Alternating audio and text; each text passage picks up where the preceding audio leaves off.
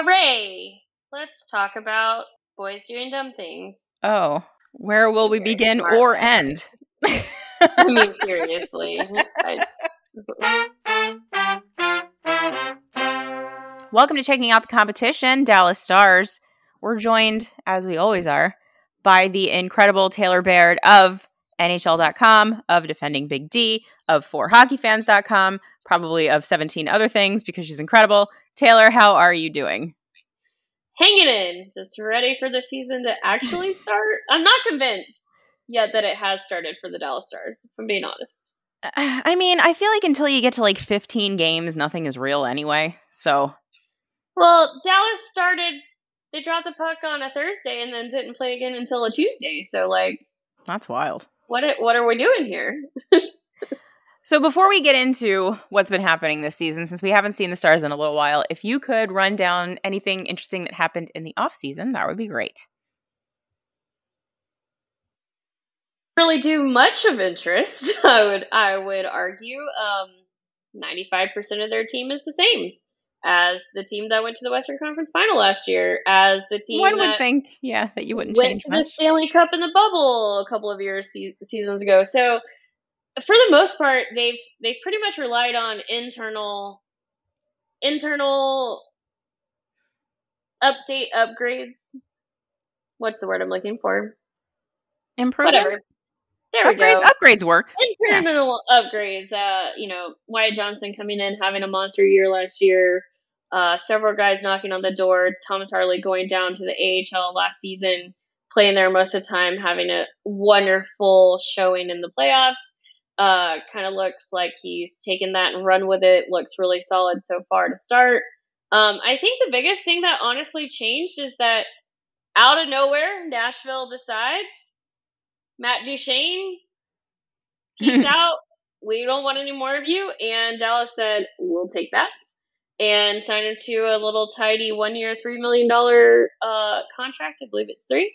And kind of was the belle of the ball almost, so to speak, of this incredible top to middle six talent that came available seemingly out of nowhere. And before you knew it, he was signed to Dallas.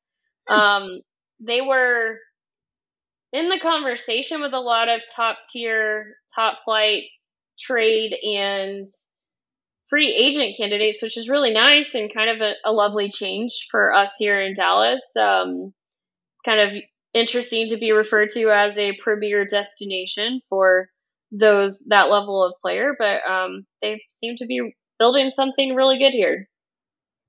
Well, once again, it seems like many of the smart hockey people that we tend to observe are picking Dallas to win the Cup again.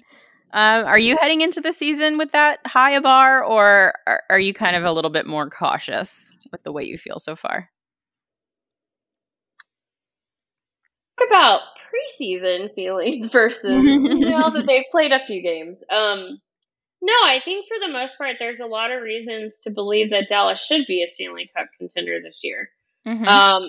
Out of anyone, I think that is kind of considered that contender level, they have a lot of things that over a lot of those teams that they don't have, such as depth at every position, organizationally, not just at the NHL level. They've got NHL level or NHL caliber talent playing in the AHL right now. They have, honestly, also an actual number one goaltender, which, I kind of always looked at, the Edmonton Oilers should win the Cup this year. And I go, with what goaltending? Yeah.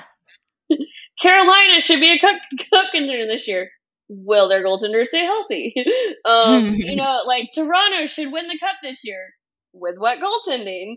I mean, it's the one thing that they have that is not really a question mark is Jake Ottinger. And he's been absolutely fantastic to start the year. And probably has saved Dallas's behinds a couple of times already early on because Dallas hasn't looked quite combobulated yet. They've looked out of sync. And it's funny to say that, staring down a 2-0-1 record, taking 5 of 6 points already in the year. I mean, if you're going to look bad and do that, I think every team would take that all year long. But it's kind of amazing to me and gives, for me personally, a lot of reasons to believe that they have something special in the making, because if you look bad and you're taking that many points, then what's Pretty good. going to happen when you look good? Exactly. And you saying that Ottinger has been kind of saving the teams, but makes sense looking at how the 3 games have gone. A 2-1 shootout win over the Blues, 3-2 shootout loss to the Golden Knights, and a 3-2 win over the Ducks. That's a lot of overtime already. They need to chill with the overtime. It's an 8 p.m. start for us here in Philadelphia. I don't need an overtime. No, thank you. Let's not. They did 2 of those overtimes in the Pacific time zone with a 9 or 9:30 start local for us here in Disrespectful. Dallas. So so the Stars are like one of the worst teams in overtime last year, and I guess they decided that, you know what, we're going to prove that we won't be that this year. They decided to come out and play every single one of them. I was just waiting for Anaheim to score again and send it to overtime, if I'm being real, on Thursday, because, I mean, like, why not? So who are just 3 games into the season, why not give everybody heart attacks already? Why not? So outside of Ottinger, who's obviously been very good, is there anyone else who's stuck out for you as performing particularly well so far? Like I kind of mentioned, Thomas Harley has looking good.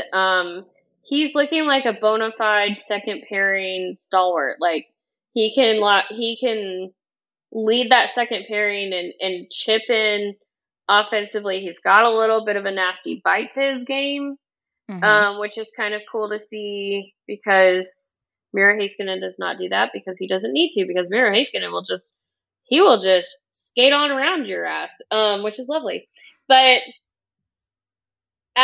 also we've seen him and Harley and Heiskanen as a pairing together, these kind of late in the games, or if they're kind of trailing or need a goal or need something to get going offensively, and that's looking pretty good as a, obviously small sample sizes and all that fun caveats, but he's really impressed. I think he's looked really good. Wyatt Johnston has also, to me, been probably their best all-around forward in all 3 games.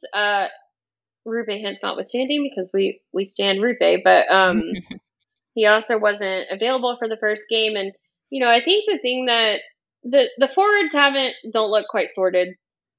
I think a lot of that could be based on the fact that they haven't had a healthy lineup throughout all of training camp. And realistically, I think they're still got some guys that are a little bit banged up. And so you're kind of giving them a little benefit of the doubt here, that maybe they just need a few more of these. And then also the schedule does not help. But maybe as they start to get into a regular rhythm, everything starts to round back into form.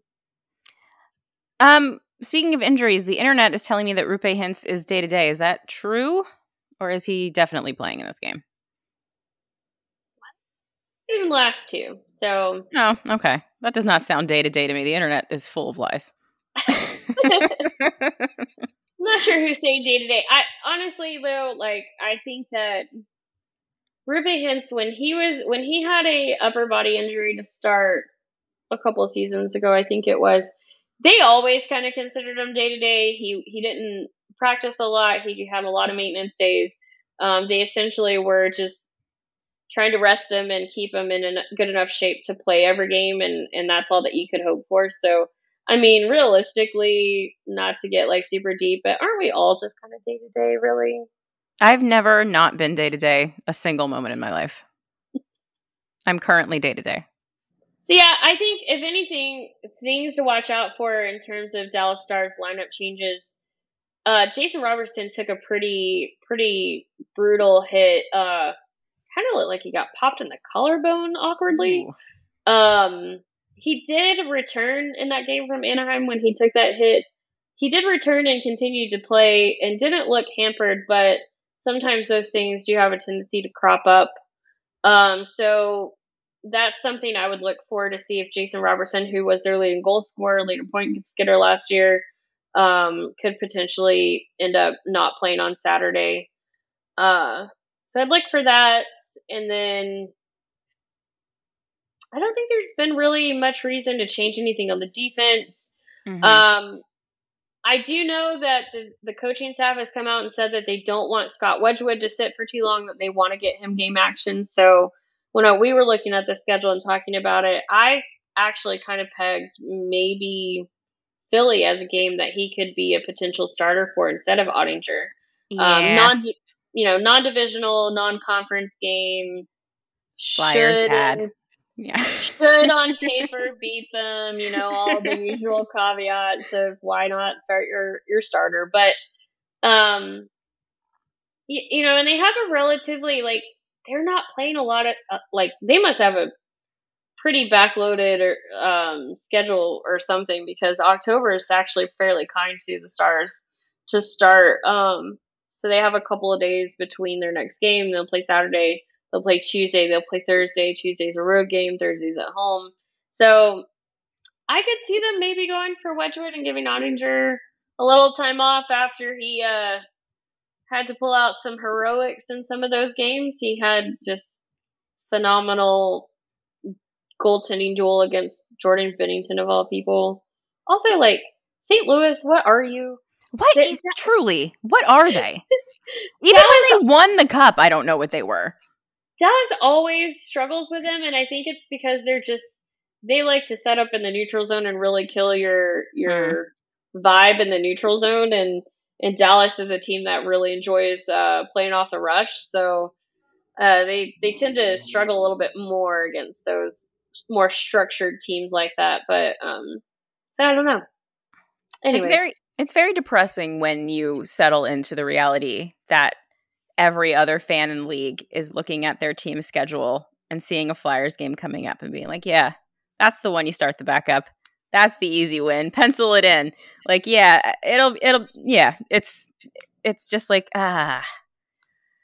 oh, yeah, we are that team. Definitely been there. Rightfully so. Whereas now, and I asked some of the guys about this in training camp and kind of to start the year, I said, we all know you can't win the season to start, but you can definitely lose your season. Sure can. Early on. And how do you balance that with the fact that because you're Stanley Cup contenders, every team's going to come in here, you're always going to face the starter. You're always going to get their best game because they see that as a measuring stick and can we hang? And I mean, I think it's been proven out so far that St. Louis played them hard. Vegas and Dallas, oh my God, that could have, if that had been a playoff game, that probably would have gone 4 overtimes at this point. Because they were so evenly matched. And, and then Anaheim played them hard.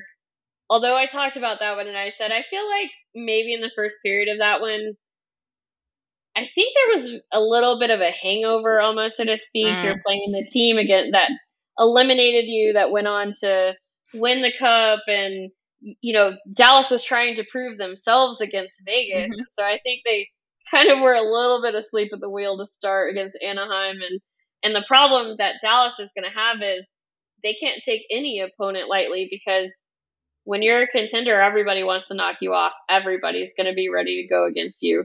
You don't get the option to not be ready to go against them. That's a really great point, because even the stupid Flyers, that any measuring stick for them this season is just a pointless exercise.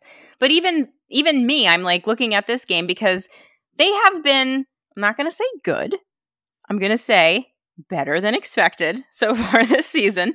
And so even me, I'm looking at this Dallas game okay, this is the first real test to see if the Flyers are actually playing better or if they've just been getting lucky against, mid to bad teams. So yeah, you're right. Even the dumb Flyers that have absolutely no shot in anything this year are probably going to take it to the Stars in this game as best they can, just because I'm sure for them, they also want to beat the good team. It would not surprise me if Dallas pops off for a 6-1 win. Oh God. That's, that feels right. Okay. So I notoriously pay no attention to the Western Conference for the entirety of the regular season. A, because I'm very lazy. B, because I keep old lady hours and the games just start entirely too late for me to pay attention to. hours in a day. So when I think of the Dallas Stars, like as like a very casual observer of them, I always think of like their defense being super sick. And I guess maybe that's just because of Heiskanen being like such the star that he is as far as players go. But the offense is like stacked pretty friggin' high too. So if you were to say like what is the strongest part of the Stars game, what would that be for you? Man, Can't say everything. It's unfair if you say everything. I mean, honestly, right this moment in the where they are at this point in time with the season and how it's kind of starting to unfold, it's the goaltending. They are getting really great goaltending from Jake Ottinger. I mean, I'm looking at the goals against, and they're top 5 already. Some of that's defense, a lot of it is Ottinger, and the way he's been playing. Also, Miro Heiskanen, just really anytime Miro's on the ice is going to be really good, minus when he's on the ice with Ryan Suter. But that's a whole different dissertation that could be had, and I'd be going on until the game pub dropped tomorrow. Yeah, I mean, I would say their penalty kills also looked fairly strong. The power play has not, but it finally broke through after going 0 for 7, I think, to start. Yeah, goaltending. We're going with that right now. That's where it is today.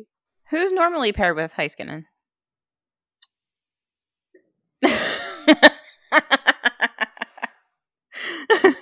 I mean, NHL coaches, I feel like, love to staple the worst defenseman to the best defenseman. Some of that, I don't know. I think it's hard when you know somebody who, by reputation and by body of work, is supposed to be good at this. It's really hard for everybody to match the eyeball test with the stats test with the father time test with all of those things. And you know, I think that there's always a little ego at play, regardless on any side of who's making the decision or whether it's the coach, the player, whatever. There's always ego involved when you're dealing with elite athletes like that. They all want to be the person. So I don't know. And some of it, and it's kind of unfair because I think that also Suter probably falls more in the middle from where most people think he is.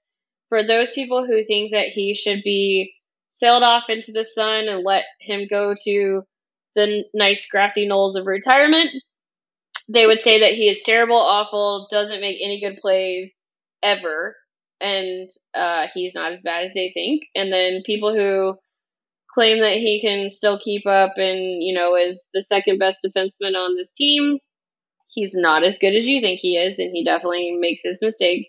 So he's kind of in the middle, and I think that, unfortunately, defensemen, more than anybody, get an unhealthy share of the blame when the defense breaks down. Yeah. And unless you are a student of the game or truly understand coverage assignments and all of those things, like, there's a lot of times where I feel like he gets hung out to dry by his forwards. The difference is that when it happens to Heiskanen, you don't notice because it's never a problem. When it happens to Suter, he doesn't have necessarily the mobility or the skating to be able to get back and fix it before it becomes a problem. So he's somewhere in the middle, but we have started to see a little bit of shuffling. I also wouldn't be surprised. Last year, the Dallas Stars managed Jamie Benn's minutes a lot more. And he had a benaissance is what we called it. He had his best offensive career year in 5 or 6 seasons. Managing his minutes, playing less, and he was more effective. And so I think there's also a blueprint there that says for some of these guys that are older or have a lot more wear and tear on their bodies, if we just scale you back a little bit, maybe, and he's already, to be fair, Suter has already been scaled back. He's not running the second power play right now. Thomas Harley and Nils Lundqvist have been getting some time on that front. So they're finding ways to potentially take some of his time on ice down, with the intention of trying to make him more effective in the minutes he does play and keep him fresher through the whole season into the playoffs. So makes sense. The Ryan Suter experiment persists. Is there any giant glaring weakness on this team? It's really funny because I think everybody said defense was going to be their glaring weakness, and I'm sitting here going, no, that's fine. It's been fine so far. One goal against in the first game, 2 in the second game, 2 in the third game. Anytime you're averaging 2 or less goals against, not bad in this league is really good. So, they don't get off to really good starts, and that is something that has been a thing for a number of years, and through several coaching changes has not changed. It's just like a core part of their identity now, and we have no idea what. It's like a problem on a car. I know that my brakes don't sound right, but I don't know what the problem is. And every time I take them to the mechanic and say, it makes this crunchy noise, they go, well, we couldn't recreate it. There's no problem. Or we looked and your brake pads are fine. And it's like, but I'm telling you that something is wrong. But nobody can figure it out. So I think that's the Dallas Stars in starts. We don't get it. And I do think that right now, I think their offense just kind of looks out of sync. Their timing just isn't quite there. There's a lot of new line mates, so to speak. I think Duchesne, settling into the system, and then with Ruby Hens being out and Wyatt Johnson being out, guys have been kind of all over the map, so there haven't been consistent lines enough to really get them going. Even the top line has kind of looked human, but then you say that and you look at the Anaheim game and you say, well, they scored like 3 goals, and you go, yeah, but they look human. So yeah. All right. That's where they're inhuman.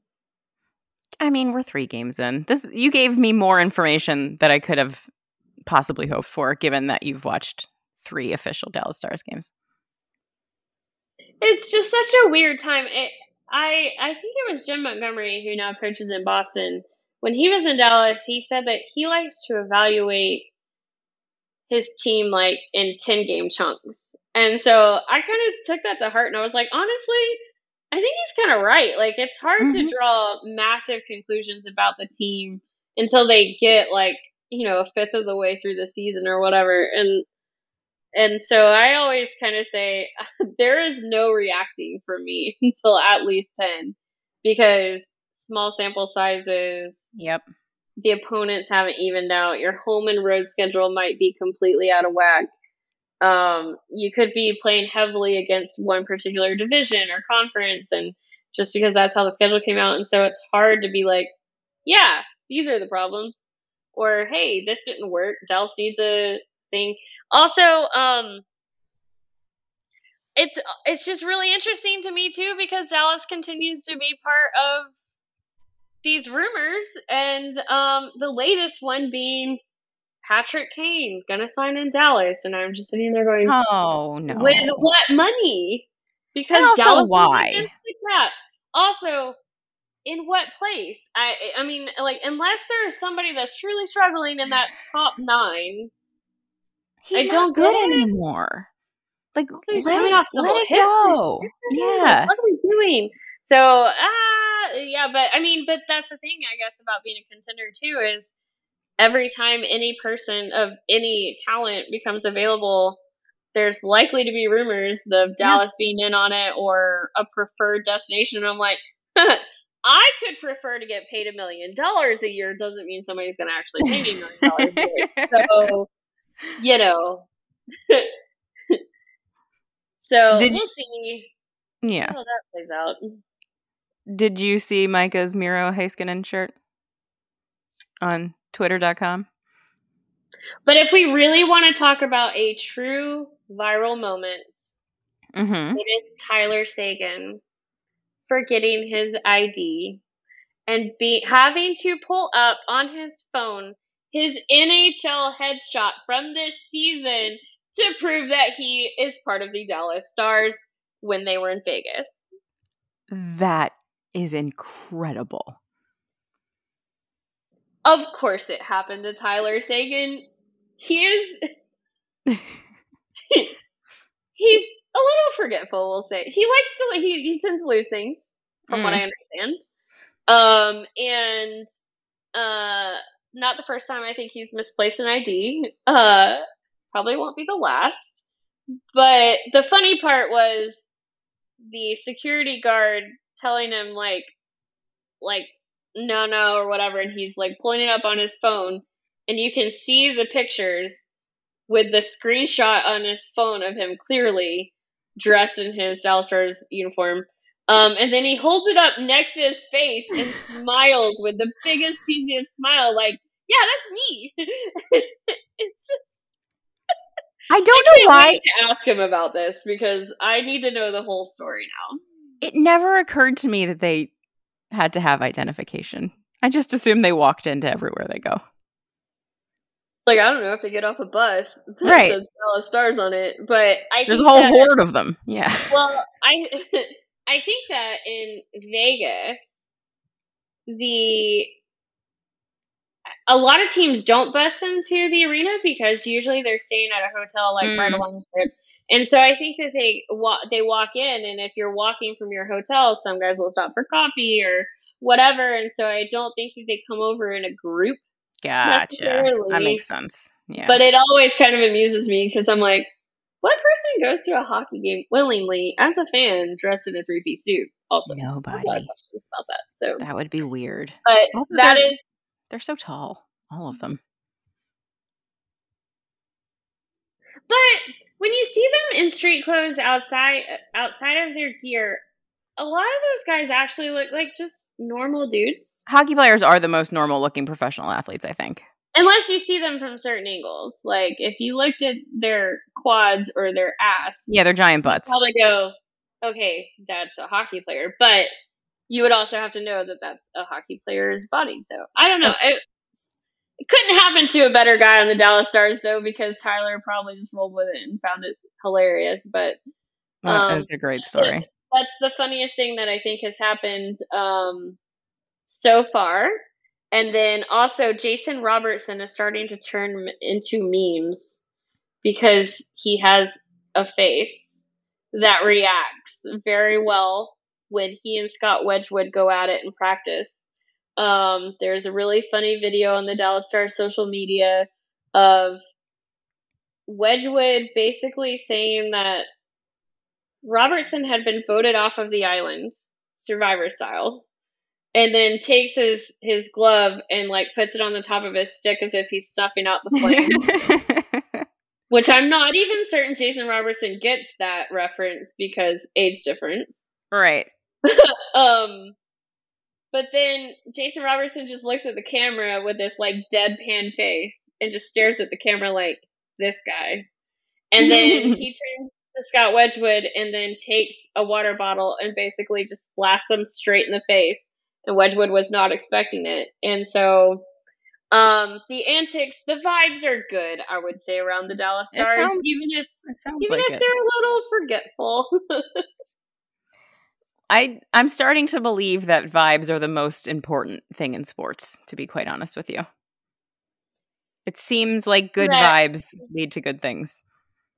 Yeah, it's a singular thing that every sports team that wins a championship seems to have, that nobody can truly quantify the impact of just knowing, of just this innate belief that not only do you have the talent, the depth, the capabilities, but also that you like each other and that you want to go to battle with those guys next to you. and win it all. So it's the singular.